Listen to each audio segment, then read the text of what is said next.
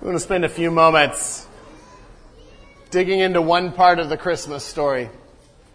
It's always interesting to figure out, okay, what do you talk about on Christmas? Which part of the story do you come up with? What's new? How can you make the camels talk and the sheep talk? And, how can we bring something new? And today I actually don't want to bring anything new to the story. And we shouldn't. But I want to continue with the theme of where we've been this last sermon series. And last week we've been talking about God's fingerprint, God's plan as He brings salvation to a world, as He brings the offer of redemption to every one of our hearts. Last week we talked about how God Almighty showed up. He showed up to provide a rescue operation against Satan's attempt to enslave the world. But the thing about God's plans, and if we know that God is working and His plan is working, is there's another side to that, isn't there? Because God's plans often come into conflict with our plans. And if God is working His plans and we're letting Him work, what do? How do we respond when we have ideas and we have plans and we have our life laid out from beginning to end and know what should happen? And God comes along and says, My phone and I had a little conflict this week, dealing with plans and sovereignty. And I like to think I'm sovereign over my phone. But I have a new phone with GPS that talks to you. And it and I had some words this week, because I was coming to church and set the phone to get me to church. Now, I do know how to get to church, but I was having some fun. And I set the phone to get to church, and just for fun, I disobeyed its instructions every time. So it was like, turn right on West Street. I'm like, no. So I went straight. I had some errands to run. And then it's like, turn right on Buaro Street. And I think it was getting frustrated with me. Its tone got a little sharper. Turn right on Harbor. And so finally, and I ran some errands and went to lunch at Taco Bell, and I'm pulling out of Taco Bell, and finally the last straw was, it said, as soon as possible, make a U-turn. Then make another U-turn. And I'm like, wait a minute. It's messing with me now. My phone is messing with me because that's running me in circles. And I think it thought I was running it in circles, so it's like, fine, I've had enough of you, just sit there making U-turns. And we laugh about it because I get to decide where I drive, and I didn't sit there making U-turns. But it was a collision of plans. And in life, in much more serious settings, we often have collisions of plans. We have ideas of how life should be, and how many times does life change? How many times have life changed? How many in this room, in this last year, the last 12 months, have had some major things change in their life that they weren't expecting? Anyone? Anyone at all?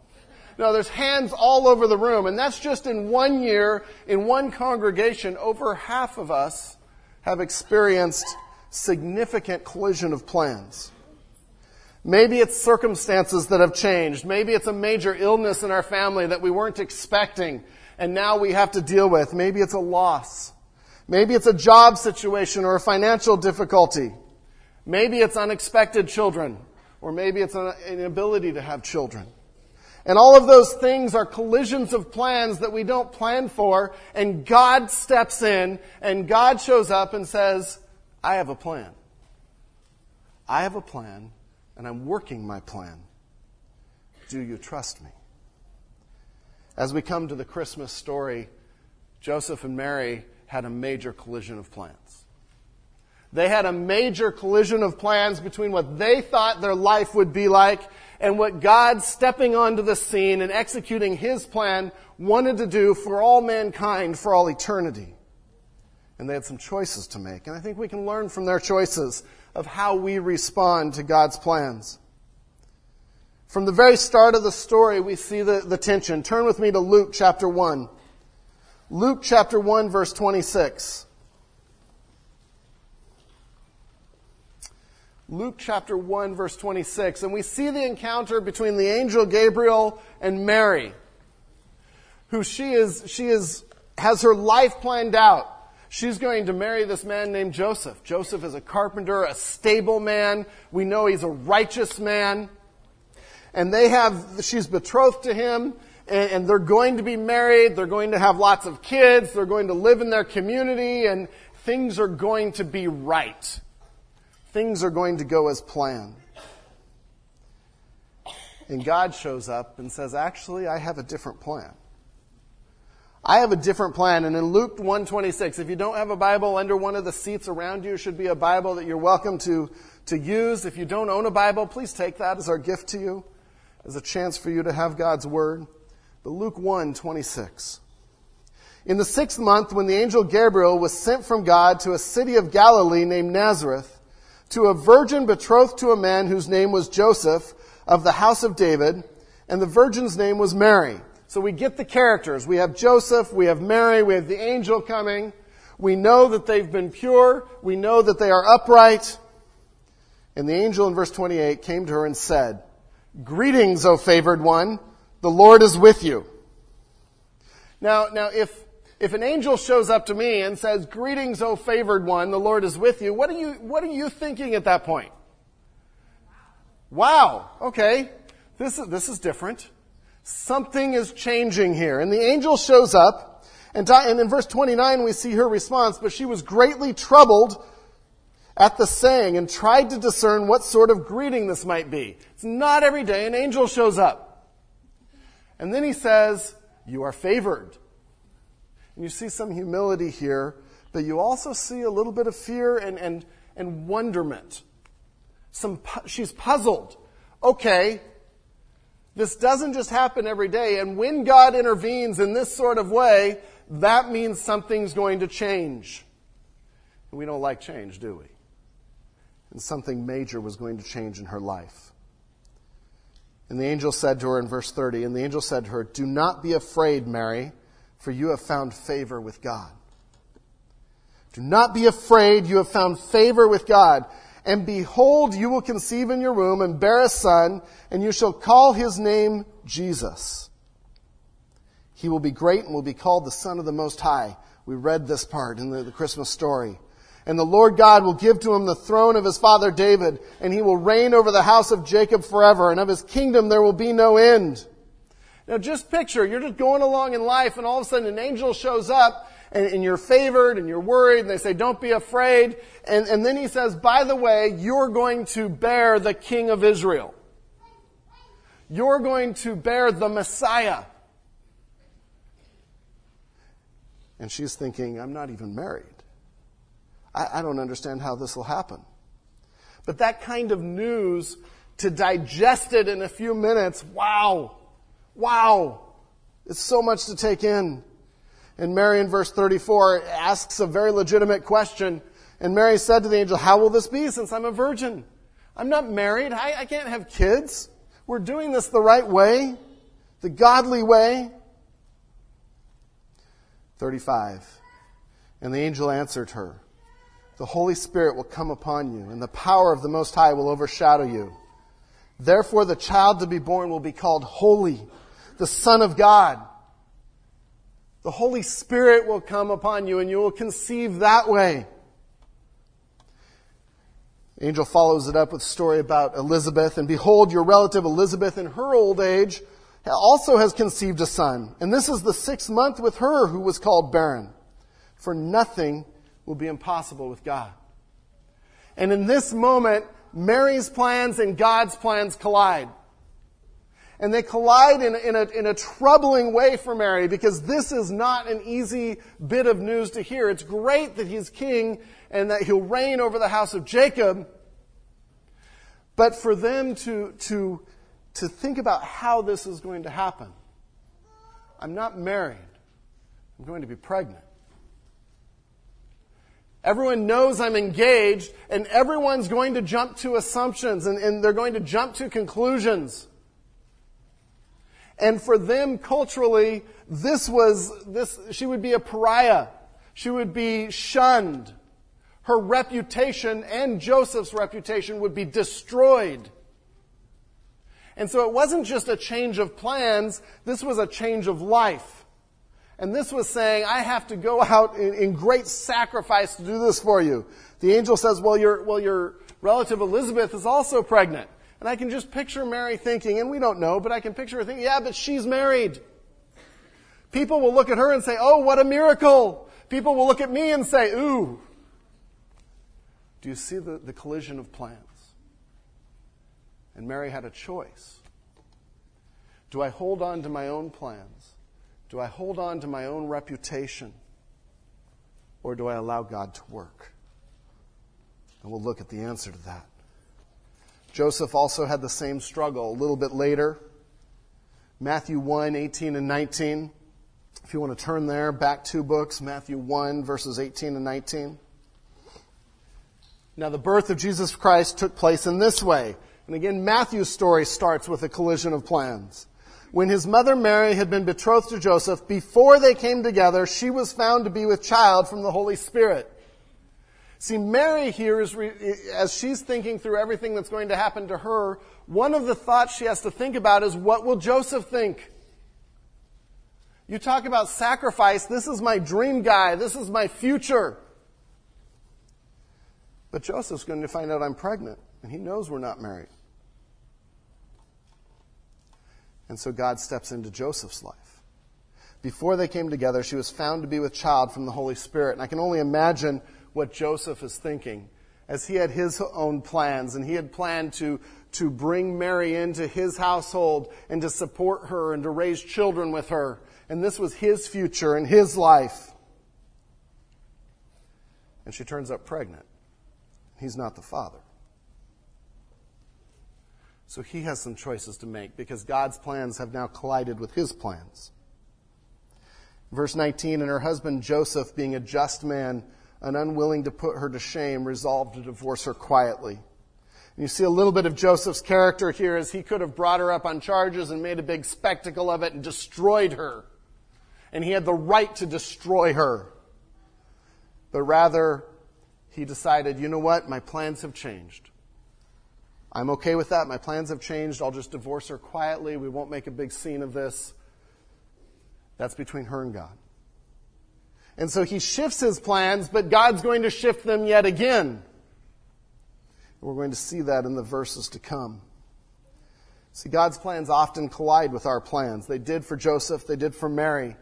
He says, my thoughts are not your thoughts, neither are my ways your ways, declares the Lord. For as the heavens are higher than the earth, so are my ways higher than your ways, and my thoughts than your thoughts. So this morning, how did they respond? We want to look at how Joseph and Mary responded to God's plan, to God's ways. Hopefully you kept your finger in the Luke passage. We'll be going back and forth between Matthew and Luke here. And in the Luke passage, if you flip back over there, the first response that we see from both Mary and Joseph is that they embraced God's plan. They willingly accepted God's plans and held their own plans with an open hand. So they were willing to hold their plans like this and let God do with them what He will, and they were willing to embrace God's plans. In Luke 1, verse 38, we see Mary's response. And Mary said, behold, I am the servant of the Lord. The word for servant there is the same word that we see the Apostle Paul use and some of the other authors use when they say, I'm a servant of the Lord. I'm a bondservant of the Lord. I'm a slave of the Lord. And so Mary's response isn't like, no way, that's my reputation, that's my future. How could you do this to me? It was, you know what? I'm your servant. I'm your servant. And the verse goes on to say, let it be to me according to your word. And the angel departed from her. There's a humble acceptance of it. She hears the plan. She doesn't understand it fully. And her response is, okay, I'm all in. I'm yours, God. Do with me what you will. I'm amazed at that. I'm amazed at how many times in our lives God changes our plans and circumstances come in and we fight it and we fight it and we buck against it. And Mary's response was, okay, I'm your servant. As a servant, I have no right to complain about anything. I'm just here to do the master's bidding. And so their response was first to embrace, not to fight, but to say, okay. You know, as parents, that's the response we often want from our kids, right? When we tell them to do something, okay, Daddy. Okay, Mommy. And we're trying to train that in them. That was her response to God Almighty. Okay, Dad. Okay, God. Even if she didn't understand. Even at personal sacrifice. In fact, the depth of the sacrifice Mary and Joseph had to make to their reputation, to their future of having to raise this child, and we see all that happens to them, the depth of that sacrifice makes the acceptance all the more significant. Mary could lose Joseph. She could lose her future. She could be tied to this child the rest of her life. But her answer was, okay, Dad. Okay. Flip back to the Matthew passage. Again, keep your finger in both. And we see Joseph's response. See, Joseph twice had to give up his plans, to get married and then to divorce, and now he's giving them up again.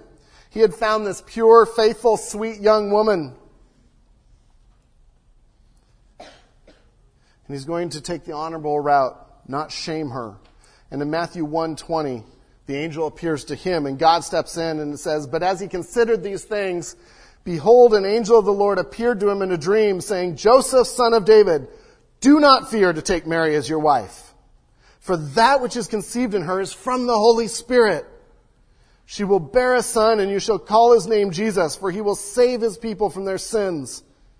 That is the message. That's the point. That's God's plan. And he reveals a taste of it to Joseph. See, Joseph didn't have all the information when he's making his plans. He didn't know what God was doing, and so God shares with him a little bit. It says, all this took place to fulfill what the Lord had spoken by the prophet.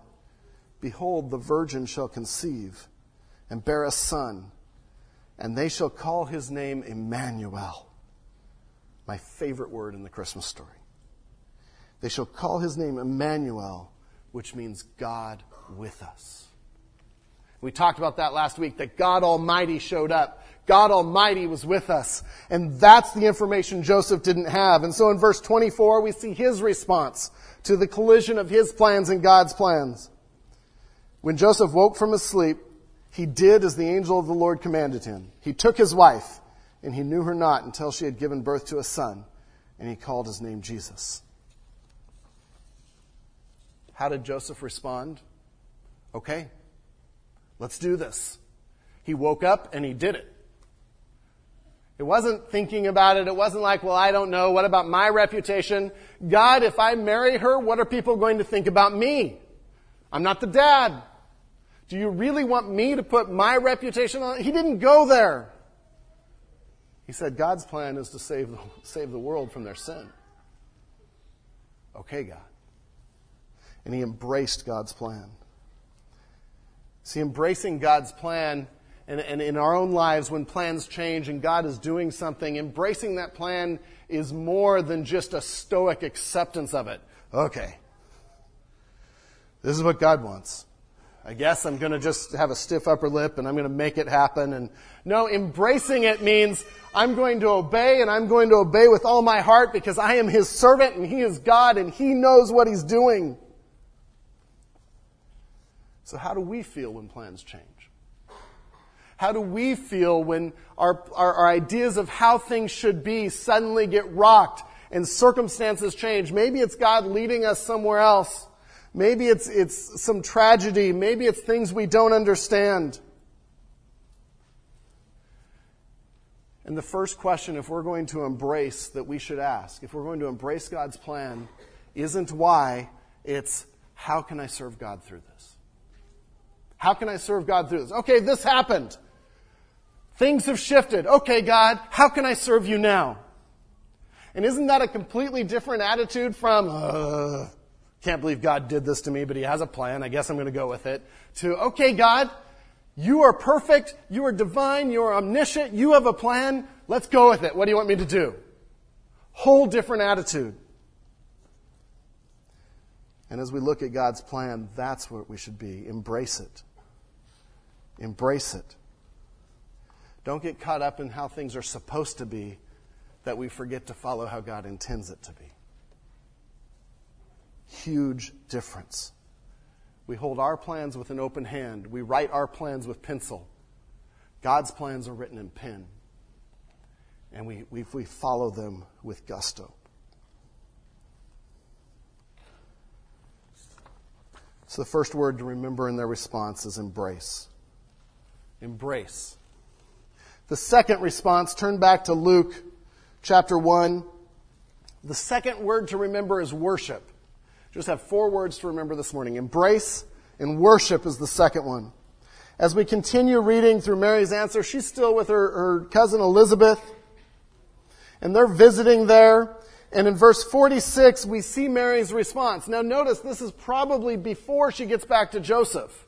This is probably before she knows whether or not she still has a fiancé, how God's going to work. And her answer in verse 46 is amazing. She says, and Mary said, my soul, what does it say? Magnifies. My soul magnifies the Lord. I'm like, how can you say that right now? Your life is falling apart. Your plans have changed. And she said, no, these are God's plans, and I choose to worship Him. Do you guys know what magnify is? Magnify is not so much a magnifying glass of making something bigger, but in this context, it's to give someone higher esteem in the light of others. It's to make someone better known in the light of others. If I come up here and I'm telling you all about Eric, telling you about the work he's done on the piano and everything he's done, and I'm magnifying him. I'm boosting your image of him. And that's that word there. Mary is magnifying God, boosting God's image in the eyes of others, holding Him in great esteem. My soul magnifies the Lord. She didn't know what God was doing, how it was all going to work out. She just knew God said to do this, and she was going to obey. She goes on, and my spirit rejoices in God my Savior. I'm glad, I'm so glad I can't contain it, because God is my Savior. And she goes on to start talking about why she can worship Him. In verse 48, for He has looked on the humble estate of His servant. For behold, from now on all generations will call me blessed. For He who is mighty has done great things for me, and holy is His name. Done great things for me? It's because she's focusing on a different picture. If she's just focusing on her own life and her own reputation, she couldn't say this. But the rest of the passage goes on to say what she's focusing on. And catch who her focus is on. In verse 50, and His mercy is for those who fear Him from generation to generation. See God's mercy. He has shown strength with His arm. He has scattered the proud in the thoughts of their hearts. She praises Him for His omnipotence. He has brought down the mighty from their thrones and exalted those of humble estate. He has filled the hungry with good things, and the rich He has sent away empty. She praises Him for His justice. He has helped His servant Israel in remembrance of His mercy, as He spoke to our fathers, to Abraham, and to his offspring forever. She praises Him for His faithfulness, His eternality. And the reason she's able to worship is she focuses on the bigger picture of what God is doing. The bigger picture of how God is redeeming her nation and ultimately mankind to Himself. And once we focus on the bigger picture, our own picture gets so tiny. And if we're going to deal with the collision of our plans and God's plans, we have to start realizing God's plans are this, and my plans are this. And what can help our attitudes is when we start focusing on this and saying God is almighty. He is good. He is faithful.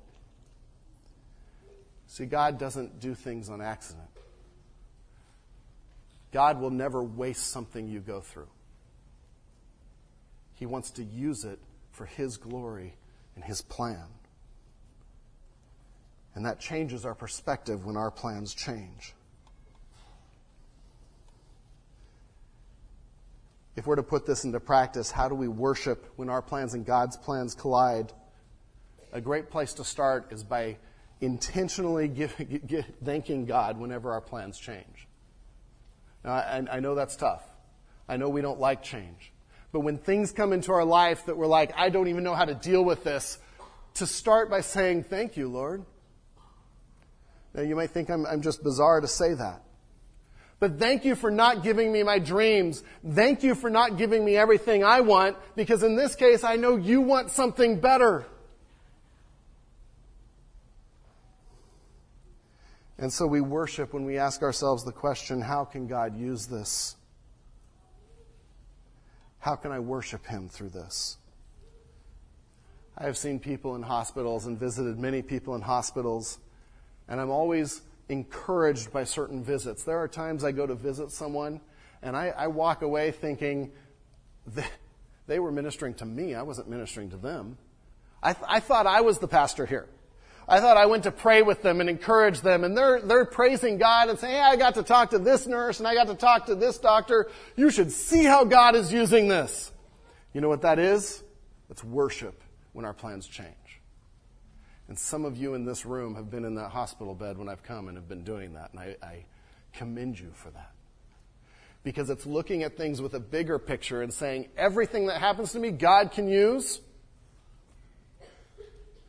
So let's do this. Let's worship. Because God's plan is always bigger than our plan. I've experienced that so many times in our lives, where things felt like they were falling apart and our plans all changed. And God was orchestrating things to His perfect plan.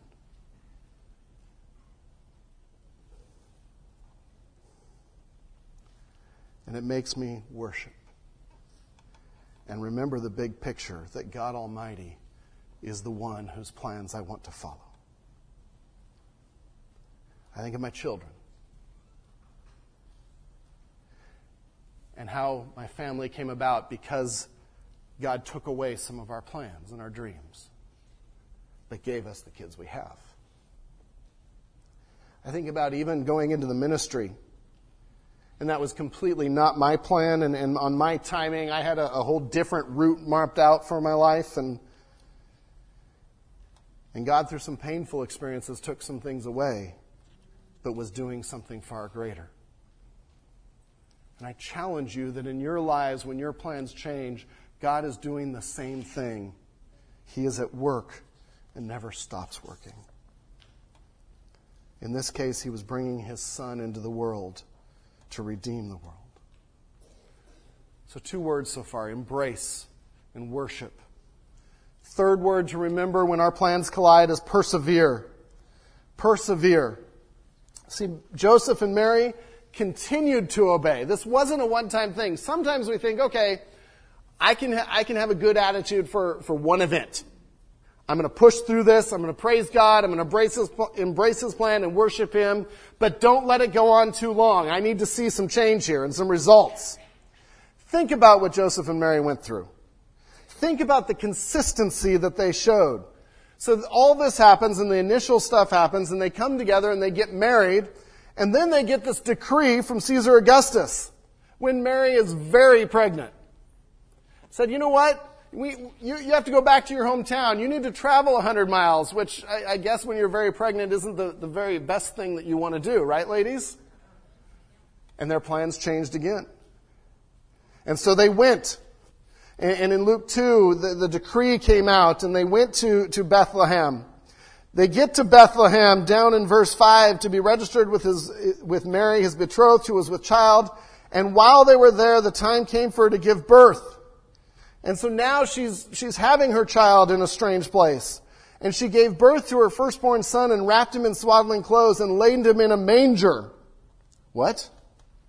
A feeding trough for animals, because there was no place for them in the inn.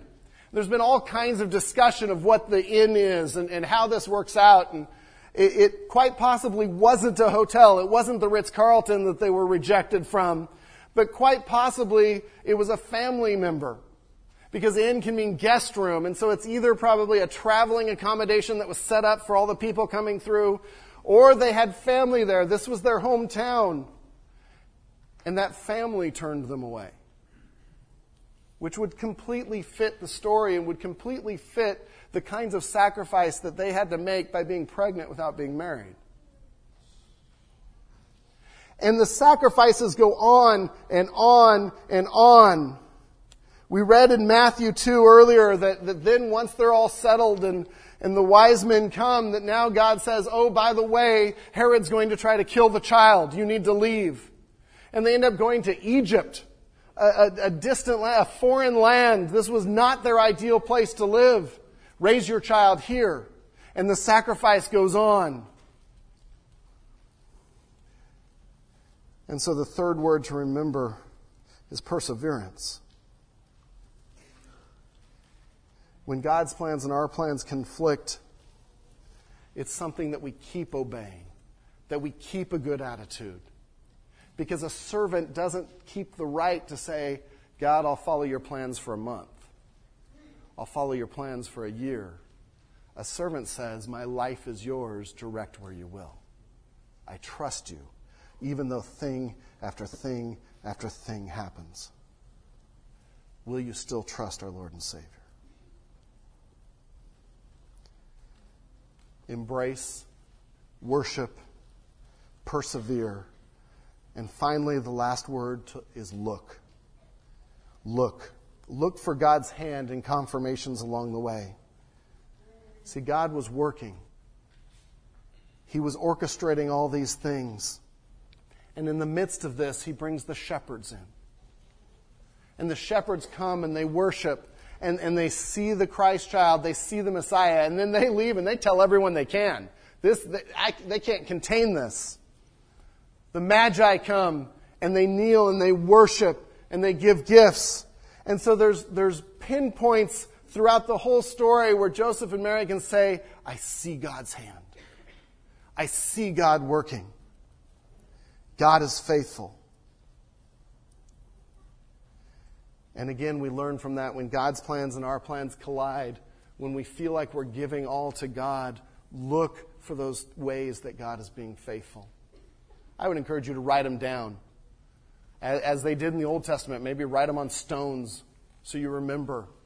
But remember God's faithfulness. Remember God's faithfulness.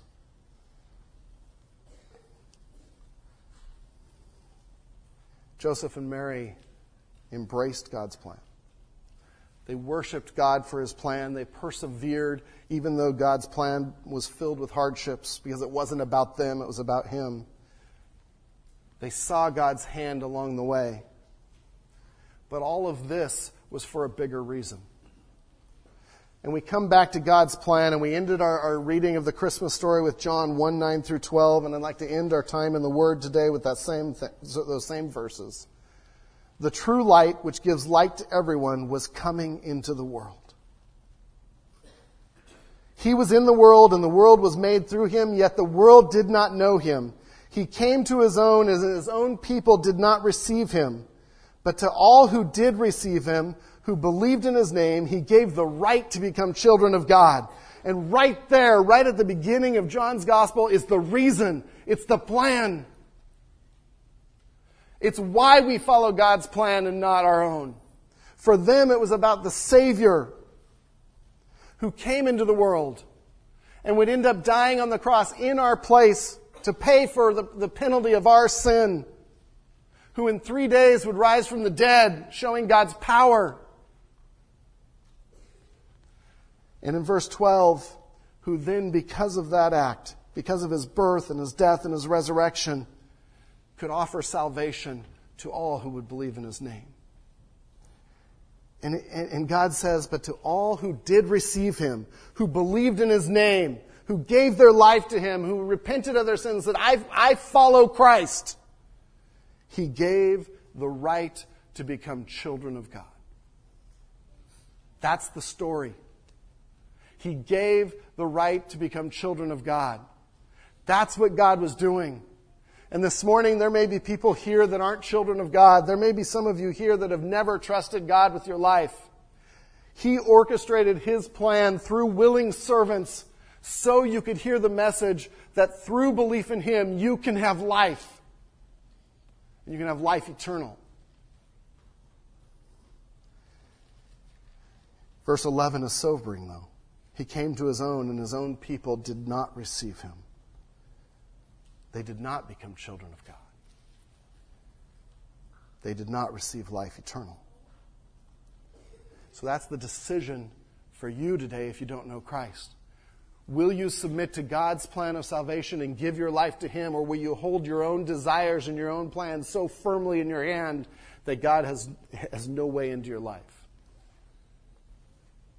For those of you that do know God, Christmas is a reminder that God, who worked so mightily 2,000 years ago, is still working mightily today. And if you know Christ, His desire is to form you into Christ's likeness, to make you more like Him. And that's His plan. And all of those things that conflict with your plans are Him forming you into His image and into Christ's likeness to do His work so other people will hear the gospel and be discipled. Isn't that an incredible bigger picture? Embrace, worship, persevere, and look. And let's follow Christ the King. This morning we're going to celebrate communion together, and it's a reminder of that gift. It's a reminder that this baby was born to die, that He was born to hang on that cross in our place, to pay the penalty for our sin. And so we worship God because His perfect plan allows us to be here today. It allows us to celebrate. It allows us joy to know we are adopted as His children. We are His. There's 3 stations for communion this morning. There's one upstairs in the back. There's one in the back of the auditorium and one up here. And we'd like you just to come up as you will and serve yourself. Help yourself to some bread. Just tear off a piece of bread. There's communion cups there. There will be an elder by each of the tables, just assisting and helping out if you need it. But come to one of the tables. Come as a family. Come as a group. Come as an individual. And use this as an opportunity to worship God for His perfect plan. To submit to God. To remember what He did. Maybe take the elements and step off. Either go back to your seat or step off to the side and pray together. And worship God for His sacrifice. Dear Lord God, we praise You for what You've done. We praise You for having plans that are different from ours. I pray that we as Your people would submit to those plans, would find ways to use everything you allow us to go through for Your glory, to draw people to Your Son, to Your grace, to Your love. We worship You. In Jesus' name, amen.